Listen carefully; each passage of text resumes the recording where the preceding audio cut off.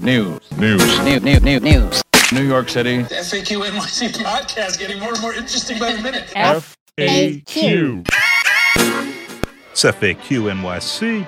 I'm Harry Siegel in Brooklyn with Professor Christina Greer elsewhere in Brooklyn and Alex Lynn in Manhattan. Hello. Hello. So, in a minute, we're going to have public advocate Jumaane Williams rejoining the pod for a pretty sweeping conversation, I think. But before we get to that, Alex, fill us in on what's been happening in the news. So weed is legal, but not quite yet. But that didn't stop a whole bunch of New Yorkers from partying weed style in the streets yesterday, which was 4/20, the day before we're recording this episode. There were people trying to encourage other people to get vaccinated by handing out free joints if you had a little vaccine card. It seemed like a lot of merriment. You can possess weed now legally. You just can't grow, buy, or sell it. Right. You can have up to 3 ounces. But if it fell from the sky, if it fell from the sky or somebody says, you got a vaccine, here's a joint, like, do your thing. You can't smoke it anywhere you can't smoke cigarettes. Right. But that does include weird rules like 15 feet from various buildings and stuff like that. I think the biggest news of the week is that the Manhattan DA, Cy Vance, has now said that they will no longer, in Manhattan, prosecute prostitution cases. They're straight out trying to dismiss 914 open cases. And it's not just prostitution, it's also unlicensed massages. And they're also trying to dismiss another 5,000 cases that involve like loitering. So this comes a month after Eric Gonzalez, the Brooklyn DA, dismisses almost 1,000 prostitution cases, also vows similarly, which is a reversal from the last time he was on FAQ NYC a couple years ago, where he said he still felt it was the best thing to do to not decriminalize. I think that a lot of our DAs are changing their position. And of course, earlier this year, we had the state legislature overturning the walking while trans bill, where you can't arrest someone just for appearing like they're soliciting or prostituting or sex working or whatever the term, both legal and cultural, should be. In other news, New York One came out with a big poll showing Andrew Yang in the lead with 22%, Eric Adams at 13%, Scott Stringer at 11%, Maya Wiley at 7%, and undecided at 26% for the mayoral race. Harry, there were other things going on in that poll. Can you kind of break down for our listeners what we need to know about that poll? So Andrew Yang is not just winning. He's winning on almost every set of terms. He's New Yorkers' favorite candidate for every single issue, except for crime, fighting crime, where he's tied with Eric Adams.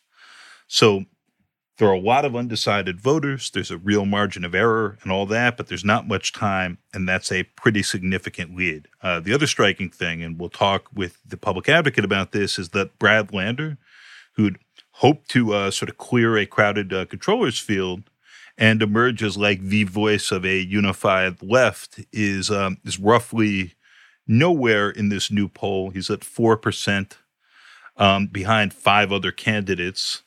There's lots of time. Again, big margin of error. Things could change.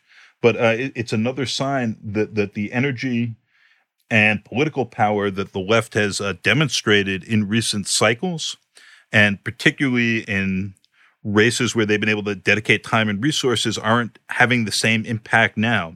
Maybe because of fears about what's going to happen after the virus into Midtown and a rise in crime. Maybe just because there's a lot of more casual voters who are going to be showing up in this cycle. But in any case, something seems to be shifting there that's worth keeping an eye on. Obviously, pending results in June and the primary. And there was a bit of a surprise about what's important to most New Yorkers, ranking people who are concerned about crime way higher than people who are concerned about brutality and overreach in the NYPD.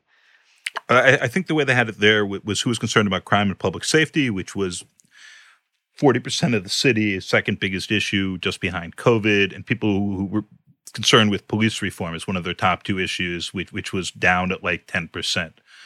So that's a pretty big gap, and one you wouldn't anticipate listening to the rhetoric from most of the mayoral field, for instance, or from the current mayor, for that matter. So that is a perfect segue to our guest. Shout out to another regular FAQ guest, Scott Stringer, who appeared on another podcast and had some kind words to say about this podcast. My wife and I are listening to a podcast. Now, it wasn't your podcast, but it was the Harry Siegel FAQ podcast, and she was on. And we can't sleep, so I'm actually listening to this.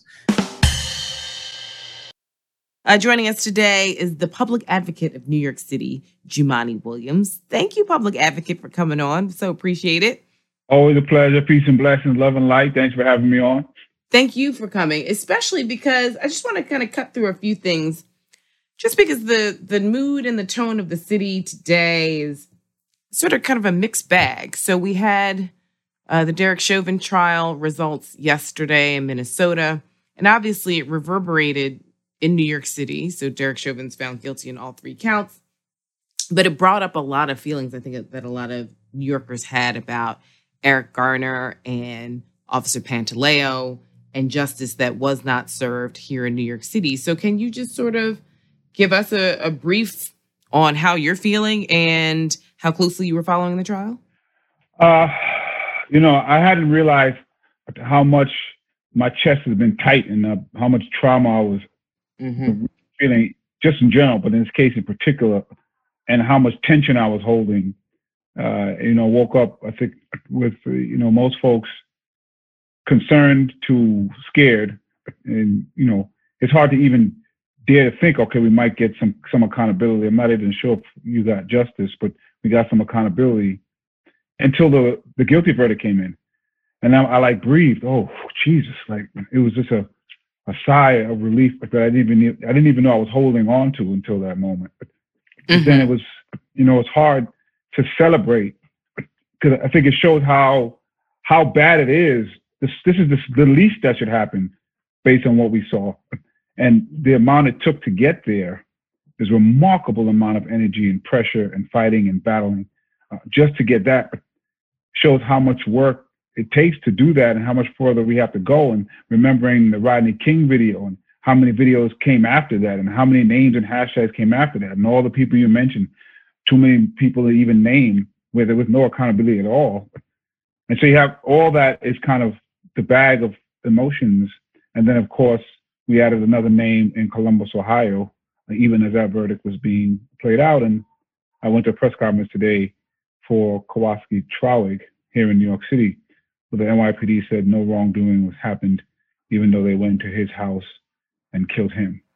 Right. So you referenced Ma'Khia Bryant, who's the 15-year-old who was shot in Columbus, Ohio, while the Derek Chauvin verdict was being read out. I mean, I think it's also interesting, though, because, yes, I think a lot of folks have been walking around with a level of stress that they didn't even recognize they had. But I think a lot of mayors across the country are breathing a sigh of relief because they were on pins and needles to see if there would be some unrest depending on the verdict, right? We know that after Rodney King's police officers were found not guilty, we saw uprisings across the country. And I think a lot of mayors sort of feared that. And Bill de Blasio came out and sort of, said what Bill de Blasio says, which is that he's glad that the verdict went the way it did. But a lot of New Yorkers are looking at him sideways in the sense that Eric Garner, many people feel, his family still hasn't received any sort of justice or accountability. So there's this disconnect between what happens outside of New York and then what's happening right here in our city. So how do you think we can move that needle forward with the NYPD and this lack of trust and this lack of feeling safe for a lot of Black New Yorkers, myself included, who live in a city that doesn't feel equitable? It's interesting. I think everybody was on pins and needles.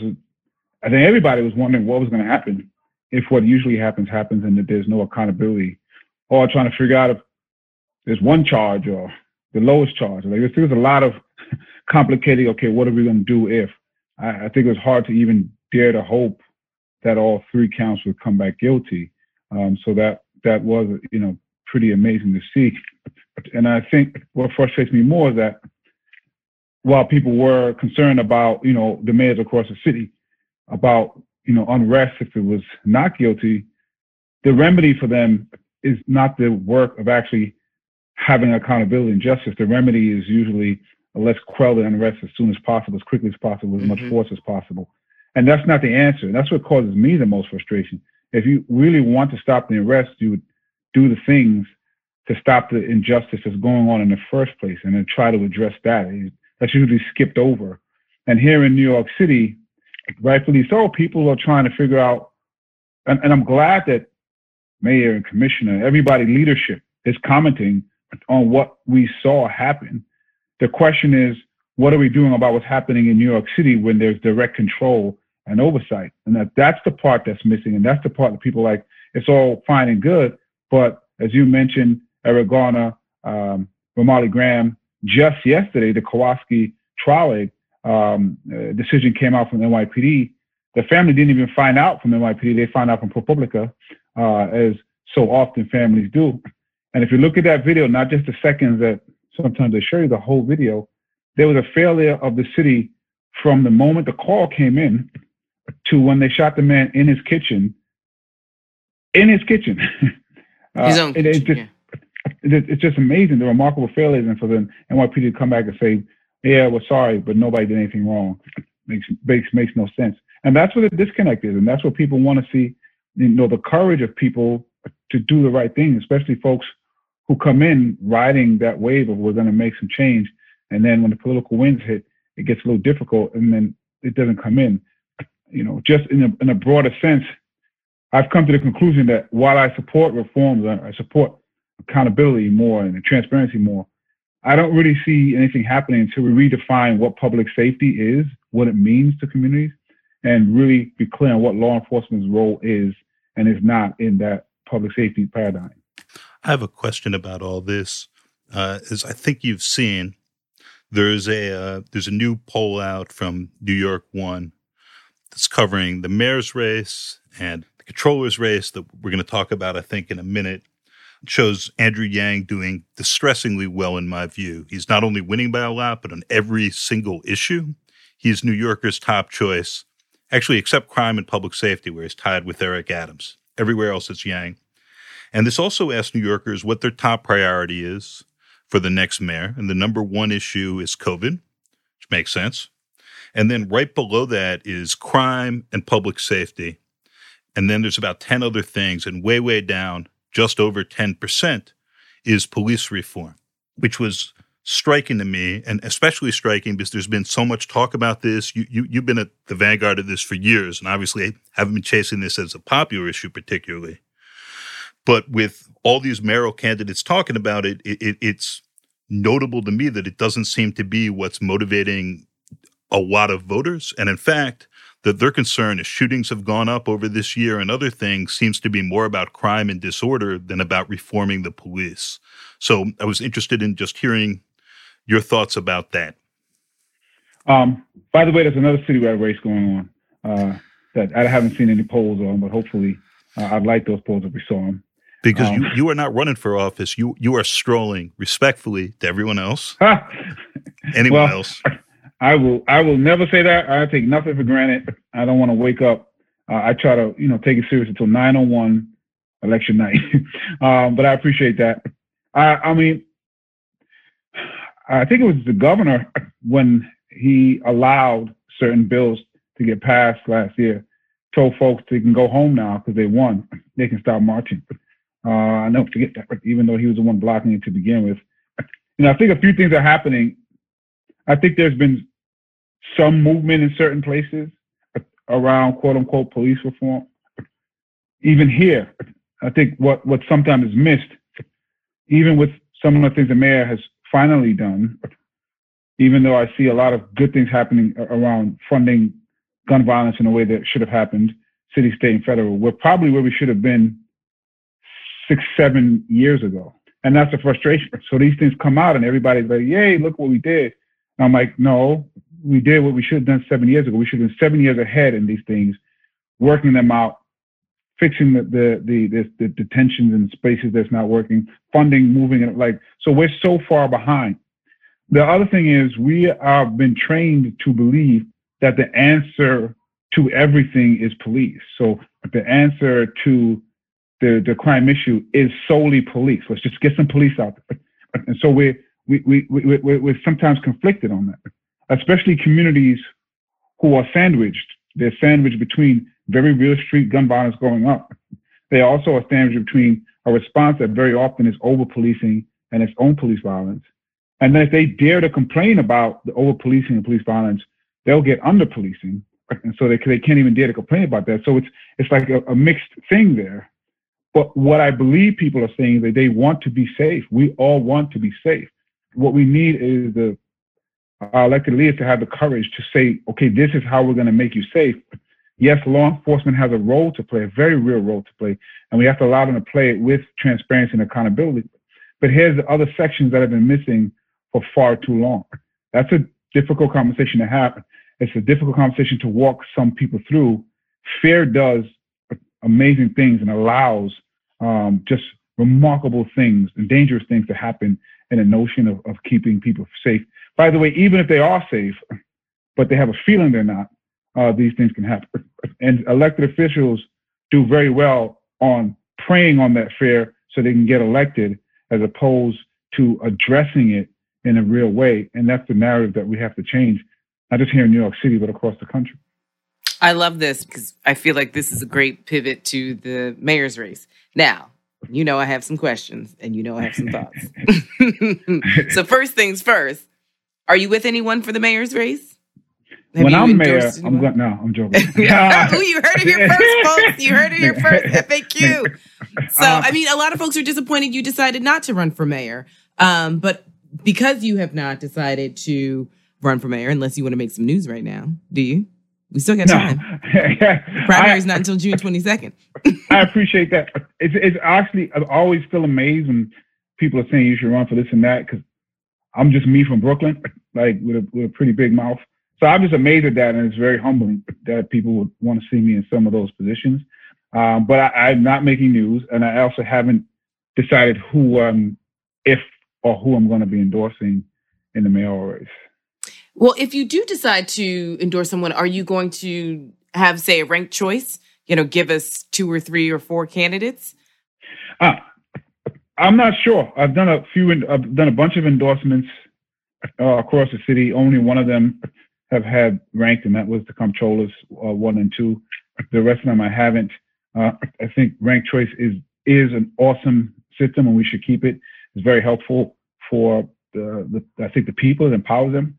It's difficult on the endorsers who have to rank it, and I think we have to get used to doing that. But I'm not sure that I'll do that for this race. I have a couple questions for you here. First off, if ranked choice ends up effectively electing Andrew Yang, which I think it might, because he doesn't have to break 40% or any threshold. He can avoid a runoff, and that may make more of a difference than what people's second, third, fourth choices are. I think there may be some interesting bank shot consequences here. But what I wanted to ask you about is your comptroller's endorsement. Going back to that poll, and I know you did a 1-2 there, right? Brad Lander, who's your top pick for comptroller, is running 1, 2, 3, 4, 5. He's in 6th place at 4%. And I know politicians say the only poll I care about is election night and all those things, but that's not where you want it to be. And especially after you came out in support of him, Alexandria Ocasio-Cortez did, and so on. So I'm interested in your read and what's happening generally with that race. And then I'm going to bring this over to some Council T with other people shifting their endorsements mid-race and as the speaker gets involved and that sort of business. You know, it's interesting with the ranked choice. It can go a different way. I don't think that Andrew Yang wouldn't be in the lead or not have the possibility to win if we didn't have ranked choice. What's interesting to me is the people who have been screaming, yelling against ranked choice, who are going to now try their best to use it to prevent the person in the lead from winning. That's the conversation I can't wait to see happen. But that's just me. I think with the comptroller's race, I'd be interested to see when the question was asked, before or after some of the endorsements. But also, it's interesting to look at it because obviously that's not where you want to be if you're running. But it also says a lot of things. When you go to the plus or minus of error, that number, because so many people are close together, could shift considerably. When we look at Speaker Johnson, who everyone agrees jumped in and kind of took the lead there, where he is at 14%. And then you look at, which I was surprised, over 50%. I'm actually more surprised that there wasn't more undecideds in the mayoral, but in the comptroller race, the undecided is huge. And so it says to me that although you're not where you want to be, if you look at the plus or minus era, plus the amount of people who haven't decided, there's a lot of room there. And so this is before people have even hit the airways and got their message in the mailbox. And so it's really, I think, going to be who can get their message to cut across. And I think those numbers could change considerably. And as you mentioned, I endorse Brad Lander for my number 1 and Kevin Parker for my number 2. And then I did want to just ask you real quick about council members Chin and Rose reportedly, according to our friend Ben Max, taking back the Brad Lander endorsement and lining up behind the Speaker of the body they sit on, and you used to, Corey Johnson, which just seems to me like a very complicated and interesting dynamic. And this follows, the whole defund the police $1 billion push last year. Corey Johnson saying he was very depressed and consequently not running for mayor in a period where the council seemed to be running itself, and now feeling better, having his mojo back and maybe in some ways using his government power. So the people who are switching positions are people who are very much within his sphere of power. And I'm sure you have some thoughts on that. I'm sure you want to share all of them publicly on this podcast. So I just wanted to give you that opportunity. I actually hadn't heard that. So this is the first I'm hearing of it. I haven't spoken to them, so I don't know. One, I just want to confirm that it's true. And then, I don't want to jump to what the motivation is or it isn't. Obviously, there's politics in politics. I think that's pretty clear. I can't act as if I'm holier than thou. I think I do try to minimize them in a way that a lot of folks don't. Sometimes it's hard to do so. But I think I do try. I think I'm good in that realm, although not perfect. I don't want to speak for my colleagues until I can speak to them, find out what the motivation is, and confirm that that's actually what happened. But I would hope that it's not because that's my number 1 pick, and I hope other people would endorse him as well. But obviously, you can make some direct connections if that's the way it went. Are term limits for the council good, or is this just forcing this sort of crazy musical chair stuff, by the way? I think term limits are great. I think term limits that we have in the city are terrible. And I've always said that, one, I think there should be at least 3 terms for council members, and it should be staggered. The legislature has a different function than the executive. So having the executives up at the same time as the legislature doesn't make any sense. And so I don't think you should go past 4 terms, but I think 3 is a good number for the legislature. It's staggered. Everybody's not chasing the same job at the same time. And you can focus on the job at hand in a way that you can't now. And what people often say is, oh, well, we've asked this question a bunch of times. And it's just not true. We had a millionaire billionaire ask a very specific question, which was, should everybody have term limits? And then that millionaire billionaire decided what that term limit is and put it on a ballot. So the decisions were pre-made. There was no discussion about what the actual term limit should be. And there wasn't a discussion and differentiation between executives and the legislature. And so that discussion needs to happen because I don't think it's healthy for the government operation. I don't think it's healthy for the people of the city of New York. I think 3 terms for the legislature, 2 terms for the executive staggered. What it does do, again, is prey on the anger that people feel, many times rightfully so, for the lack of movement and action sometimes in the government. And so it preys on that. And since I'm mad at the government, let's get them and do this. And I don't think they really have the discussion that was needed for such a topic. So I want to bring this back to your race just a little bit more because you've been, running, not strolling, running. Because, you filled in with special elections and then you had, to run for proper terms. It seems like you've been on the ballot for quite some time. And I know you've taken it seriously. And then, you ran for lieutenant governor and now we're back.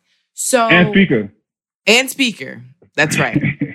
Can't stop, won't stop. You're like the James Brown of politics right now. But as you go towards your voters, I know you don't have, from my estimation, you don't have a very competitive race, but you're still taking it seriously. We get that.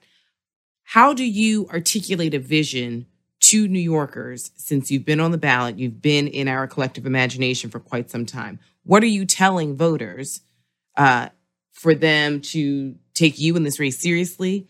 What are you looking forward to doing for the next 4 years, if and when you're successful? And what should we expect? And also, how does that strategy change depending on who gets to Gracie Mansion? There are quite a few people who have zero governance experience. Absolutely none. And then there are others that have some wild personalities. I mean, there are a lot of factors going on. So what's your vision? What's your mission? And how will that change, if any, depending on who gets elected June 22nd / November? You know, I have to say, I wake up very often with a level of surprise that I'm a citywide elected official. So I still carry that with me because I was told that I was going to be limited in what I can do based on how I operate. I was actually told I was too principled. I won't move on certain things. And as I said before, I literally said, you know, you're too much of an activist. You got to fit in. You got to change what you're doing. And I said, the best elected officials are activists, so I'm not going to change. 10 years later, everybody's trying to show how much of an activist they are, which is interesting. So, I mean, who knows? This gig could be up in a couple months. And then, you know, I don't think people realize that I don't want to lose an election, but I'm okay if I can lose fighting for people the way I think it needs to be fought. And one of the most comfortable days that I had was actually after the lieutenant governor's race. I lost, but I felt great. I had the most fun I had in a very long time going across the state, talking to people and raising issues and doing things I think people thought we wouldn't. And I know you and I have spoken a bit, but I was out the political game at that point. I was like, I did what I could do, and I'm gonna do something else. And then the public advocates thing. That was the first time I ever felt drafted. It was usually me pushing. This time I felt drafted. And so I'm a little surprised at times that how far I was able to do with the message I have. But that message has been pretty consistent for the past decade, I believe. I got a follow-up for you about this, if you don't mind. You've had a lot of success running in New York City, and you are a citywide public official here who's been quite principled on some of these things when that didn't necessarily seem advantageous. You also ran a surprisingly, to a lot of people, competitive statewide race that came up short. With no money. New York. So I wanted to ask you what your experience was running statewide, and particularly as a New Yorker and as a Black man in a state that when you leave the city is a lot whiter and where the fundraising environment is extremely, incredibly different. I think this merges with what Doc just asked. One thing I've seen and noticed, sometimes people respond to me differently than they respond to other folks who are saying the same thing, which is they believe I believe it. And so that sounds like a small thing, but even the folks who disagree with me, they believe that I believe it, and I'm really trying to do it because it's what I believe, not for political reasons. And as I mentioned, I wasn't able to raise any money. But what I did see right as I was about to make the announcement if I'd run for LG was how connected the cities across and the municipalities across the state were around the same issues. It was shocking. The transportation issues were the same: gun violence, housing. Sometimes transportation was in the shape of the roads and not as mass transit, but they were still the same issues. And then how many people were looking at Andrew Cuomo and Albany as a source of money and frustrations was remarkable to me. And so the message, I actually said I wanted to be the public advocate in the LG's role. I wanted to change that into more of a public advocate role. So we've been pretty consistent in showing that there has to be someone there who's going to use the privilege they have as being an elected official to push even when the winds are tough. Forget about party affiliation. Forget about who has the power to do this and that. Somebody needs to speak up and risk. Like, what frustrates me is oftentimes we'll bring up heroes of the past who risk their lives, but people won't even risk their seat. They won't even risk a title. And I really said we got to come in and try to change that. I don't want to lose anything. I want to get what everybody else gets, but we have to risk that. And what I also am proud of having been able to show, I think people sometimes, see the media clips and I'm at protest, but I was able to show that you can get a lot of bills passed. I can get a lot of funding and resources to places and still be the activists out there with the protest, because people often say that they have to do these things to get these other things. And it's simply not true. And I hope that I and other folks, because it's not just me, but other folks who have been pushing back and accomplishing things, are now beginning to show that there's another way to do this. And I believe that voters of all hues will respond to that. And we showed that when we ran for lieutenant governor. The speaker was a little different because I couldn't speak directly to voters. That's a whole different machinations. I'm not as good in those areas, but I am good at trying to speak to people and explain what I'm trying to do, why, and how. And they've been very responsive. I think people need that. What happens though is that people are just, I don't know why, I do know why. The easiest pathway is to work and build on people's fears than to really try to knock that down and present something. And people just resort to what they know, and politics has rewarded, I think, the worst in how we get to the positions we are. And I'm hoping that we can continue to change that, and that people who, the voters, would elect more and more people that sing a different tune. So, yeah, I mean, I think that your blend of protest politics and electoral politics has been a very unique space for you as an elected. My last question before we turn it over to Alex, who has a few questions for you, is, obviously I'd be remiss. We can't have a podcast with public advocate Jumaane Williams without asking about Mother Williams. So what does your mother think about the state of play, not just with the mayoral elections? We need to just have her on, Harry, because clearly this is what the people want. We need to give the people what they want. My mother will be very happy to come on and discuss the state of play. You can look at her Facebook at any point in time, and all of her thoughts will be on there. And then she'll call me to talk about my grammatical errors and why I should not have put certain things. But I mean, I think she's like every other New Yorker who is concerned about what's happening. What's interesting to me, that you bring that up, is people sometimes will point out things about me either where I live or I'm elected and I have this and this privilege. And they believe they say it as if I'm making decisions that are based on just because it doesn't affect me, which is just, it's crazy. It would make more sense if my policies had changed over the years, but they haven't. And also my mother, where my mother lives, where my sister lives, the things that affect them, my cousin who's on a train at 1 o'clock in the morning from end to end, from Brooklyn to the Bronx, these things affect them. I'm not going to support policies that are going to harm them, or I think are going to harm them, or harm any New Yorker. So it's always interesting. And who I am, once you meet my mom, it makes a lot of sense to people very quickly. It absolutely does. Is she endorsed anyone for mayor? I don't think she has. My sister has posted something. I'm not going to say it here, though, because I'll get in trouble, but okay. She has posted who she will be voting for. We'll look it up. I mean, I will follow your mother and her lead and see where she is, depending. Alex, I'm going to turn it over to you.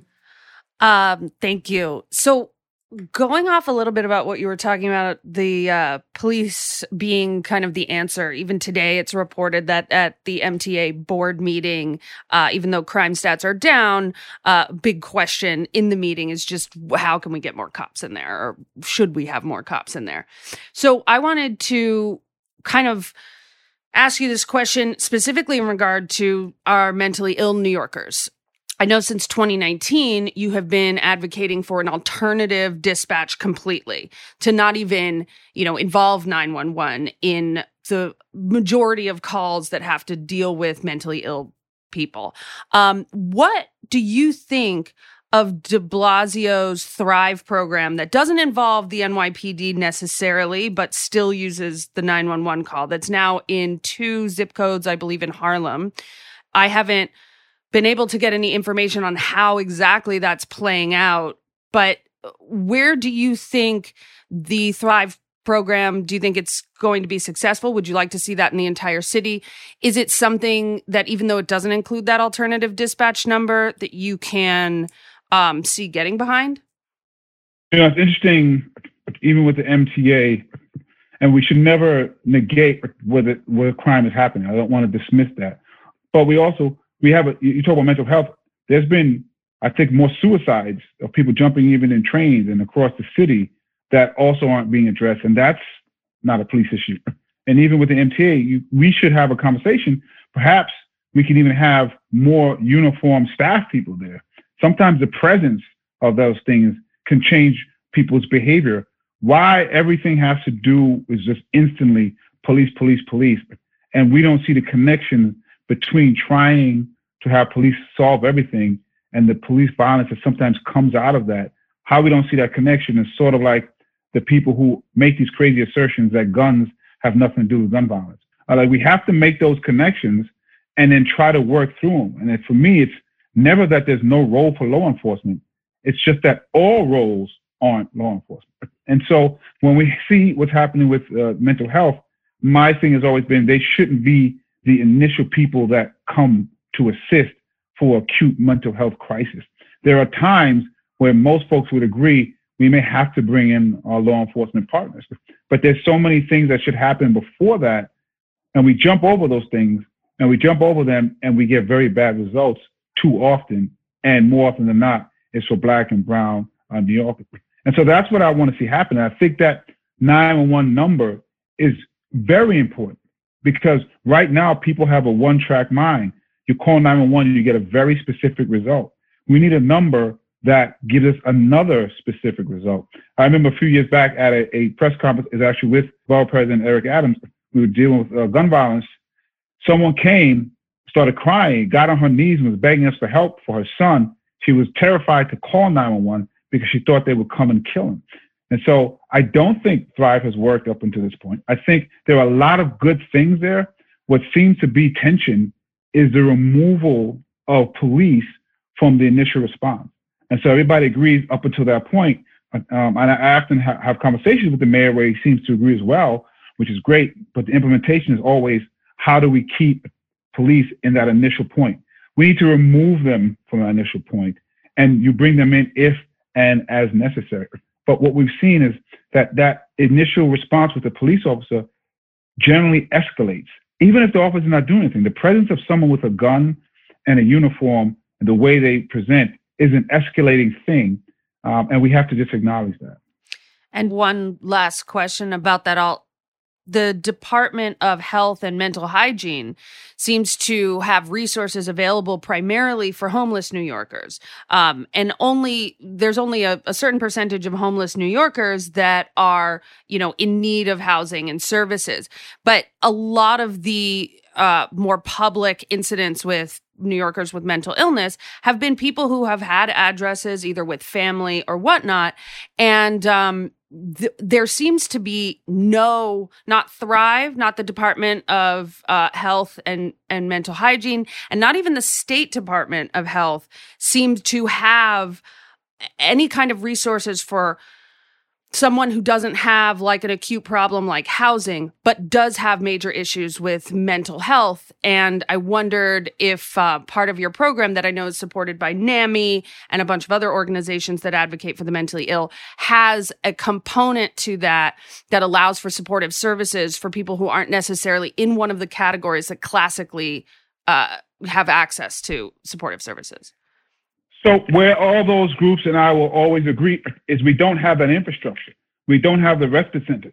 We don't have emergency places for people to go when they need mental health assistance. God forbid you break your arm at 1 o'clock in the morning, you're going to go to the emergency room, you're going to get service. If there's someone you love who has a mental health crisis, there's really no place for them to go.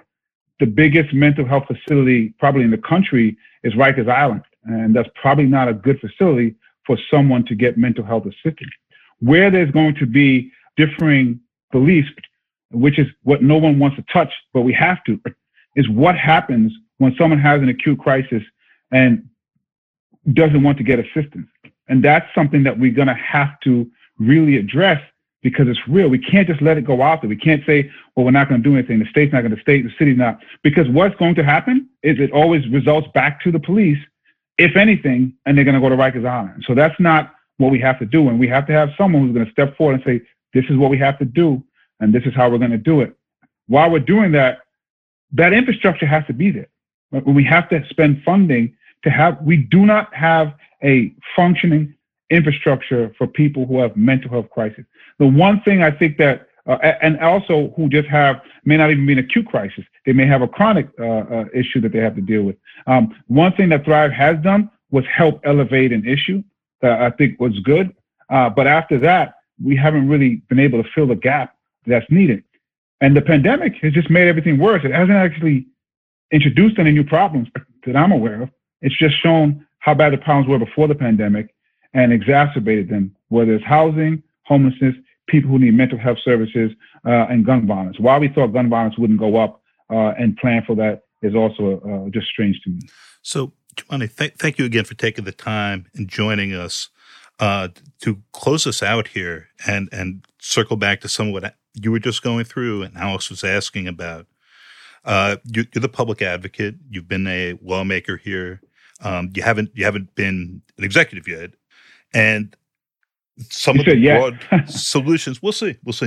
Some of the broad solutions that are expensive but important, like supportive housing, maybe like how we're implementing Kendra's law. But there's not that much of a secret about what the problems are or what the answers could be.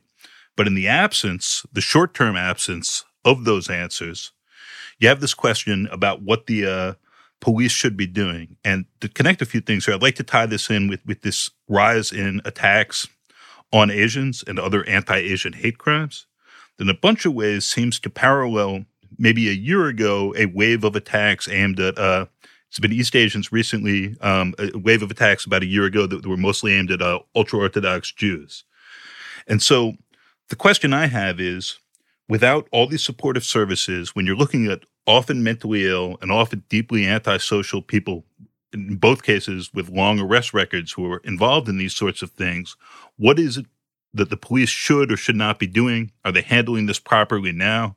And what should their role be when you're generally not talking about the general populace, but really disturbed individuals who end up fixating on different other groups? One of the problems is that we skip over that we don't have those other things. And then in the absence of that is where the police come in. And we just can't skip it over. Like we have to have those things because this is part of the problem. But we don't. But we don't, which is my question.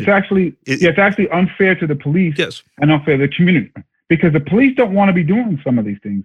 And all they have is handcuffs, guns, a baton, and something to write a fine on. Those things, by the way, are sometimes needed for acute situations.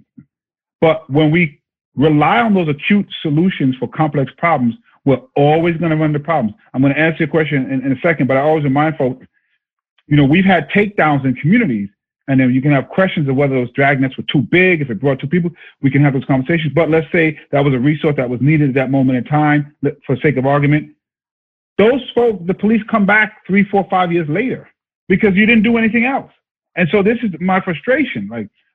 I understand that law enforcement is needed, but it seems like we're stuck in the hospital at triage, and no one will go to the back of the hospital where there's a bunch of doctors and some good tools that can be used. We keep going to triage.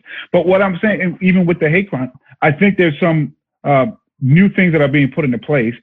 There has to be accountability for people who are doing these crimes. The question is, what is that accountability?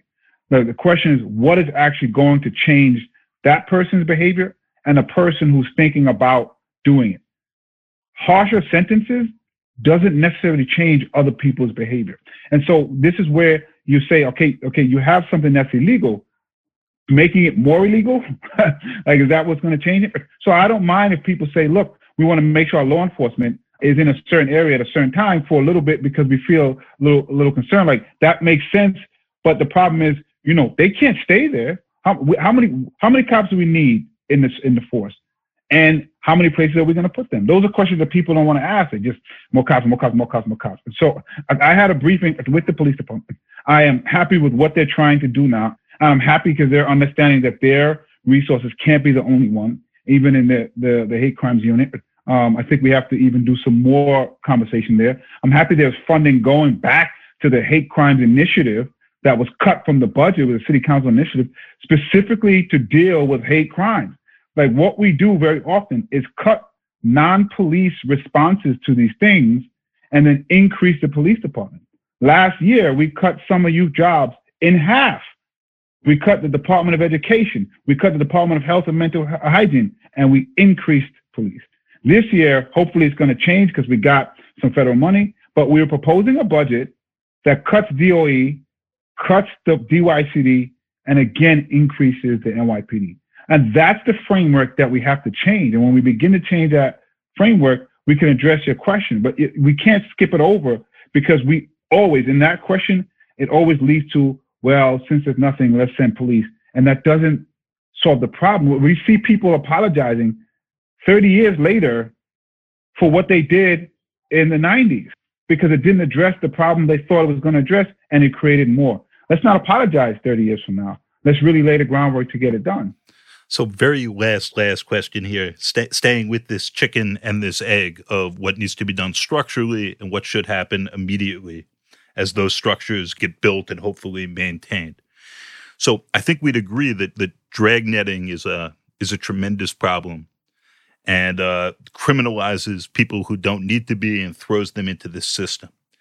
If you don't have that and you're really going at the people who are dangerous or disturbed in different ways, in the absence of supportive housing, some sort of functioning full mental health system that we didn't have with institutions, but certainly have not had since, what should happen with some of these people who are getting arrested, who have extremely long arrest records, who in a couple cases are getting freed right away because this bail reform, as the Post has reported, meant if you don't injure someone, you can't be held no matter what. So you've had people who have tried to shove like a plainclothes officer onto the police tracks, but if they don't succeed in shoving the guy and there's no injury, that person is then released the next day. Do we want to find some ways to remove, possibly by incarcerating, the people who are continuously dangerous, or what should we be doing with those people immediately in the absence of those structures? So one, I want to be clear that there is bail still being set even in some of those cases. I don't know any specific ones, but there are places where bail is being set and people are making bail. And so if we want to have two separate discussions, we should bail and remand. But we can't use bail as remand because that's not what bail is for. So we just want to be clear about that. What people want to do is, in a backhanded way, remand somebody by putting a bail they can't afford. And that's not what bail is for. We also should just have the court system work faster. Like, I'm into that. If somebody did something, they're either guilty or they're not, and let's work with that. But we can't have the court system not working and then say everybody needs to stay in whether they were guilty or not. So yes, there has to be accountability for it. Does accountability have to come in the form of as harsh punishment as possible? Or the accountability can come in some restorative practices that people actually look down upon, but are actually evidence-based. And so I am into, let's do some new things that we see working, like some of the things in restorative justice. And if it doesn't work, we could try something else. I'm into that as well. But what we know what doesn't work. And so throwing all law enforcement tools at something doesn't work. Look, when I grew up in the 90s, Rikers Island was about 20-something thousand people. There was a barge. By the logic of we got to lock up everybody, we're down to about 4,000 or 5,000. Crime should have skyrocketed. And it just didn't. But what happens is when these things are, there's always going to, unfortunately, be certain things that happen. Before the pandemic, gun violence was at a historic, almost unsustainable low. Nobody wants to talk about that. But murders and gun violence for the city this size were unsustainable lows. And we still have people saying we have to have more police and we have to have more of this. And so no matter when it's low or high, we see the same things. But I don't want anyone to be harmed. And I want there to be accountability for actions. But what we've seen is disparate impact on communities. What we've seen is that people are just so focused on punishment, they're not actually focused on actually trying to change that person's behavior or try to change the person who's looking at that person so that they don't copy it. I am not opposed to the law enforcement tools. And so there are times where people simply need a timeout. Like, you can't be doing what you're doing on the street right now. I think it's hard to argue that. What I'm saying is that is the only tool we have, and that's the only tool we push, especially in the Black and brown community. We don't get the response that we want to get. If we did, many of these problems would have been solved already, and it hasn't been. And so we just have to have some honest conversations, which I'm willing to have. But you look at what's happening. This is, I have to go, but it's a whole. I wish we were talking about school safety. You look at what's happening with school safety. Even the conversation, like I've said, look, you can't fire 5,000 Black and brown women. You just can't do it. So we have to figure out a way to have a restorative justice model that can include them, or if it can't, find a place where they have the same salary, the same fringe benefits. But we have to do this. Even a discussion of that has people flipping out. And what I'm saying is, look, we can't stay in a model that was put in 30-something years ago and say there's no other model that we can do because the communities haven't really changed the way we wanted to. So let's aim for the goal and let's work at how we're going to get there. But nobody even wants to have that discussion. You just want to stay in a system where people have to go through metal detectors, where NYPD is in schools. And I understand because there are things they're responding to. There are certain dangers in certain places that they're responding to. But the question is, how can we do that in another way? And if we can, let's work on it. Let's get to that goal. But you have people pushing back immediately with the most, irresponsible and irrational responses. And it doesn't make sense. I do wish we had more time because that's a huge issue. I know that Scott Stringer brought up as comptroller about taking cops out of schools. When you do have, social workers and guidance counselors bringing up the issue, well, we're not allowed to touch children. So if they're in a physical altercation, who is allowed to restrain or what have you? And just little specifics on how a plan like that is actually going to work, I think is something that New Yorkers would be really interested in knowing the nitty gritty of. It's not boring granular details. These are the things people want to know. Yeah. But by the way, I agree with that there's a conversation needs to happen. Two, it doesn't necessarily have to be NYPD, right? There's other adults that can do some of those things. And so again, it's always, okay, we got to go to NYPD. Well, no, we may not have to. So let's just have a conversation. But two, what the questions you're asking are legitimate questions that should be answered.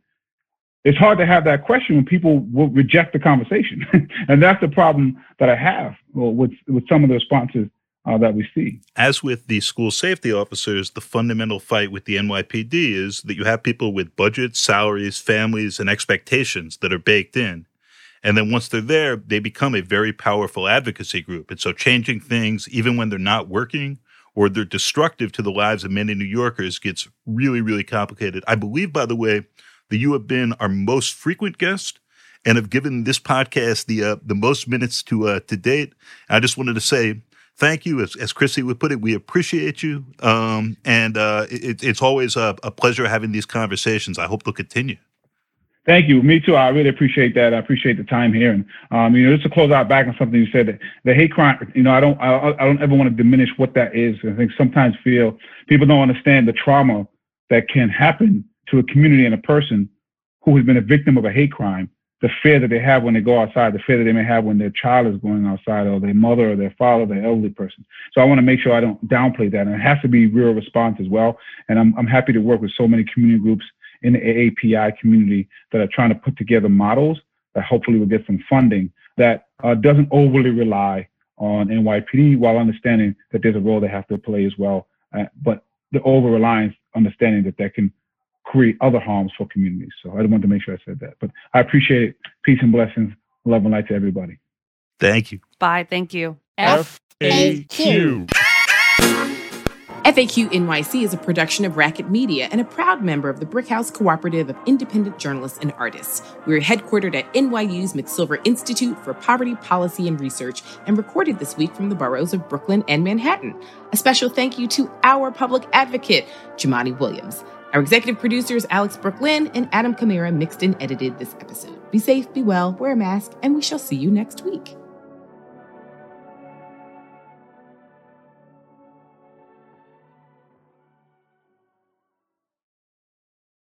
Oh my God, no, that's a line from Willem Dafoe in Wild at Heart.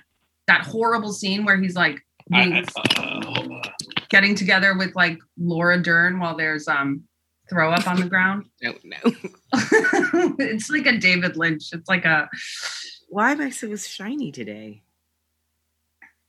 Okay, hold on. I'm stopping recording. Yeah, let's stop recording. Yeah. I got to find my SD card that goes in the recorder.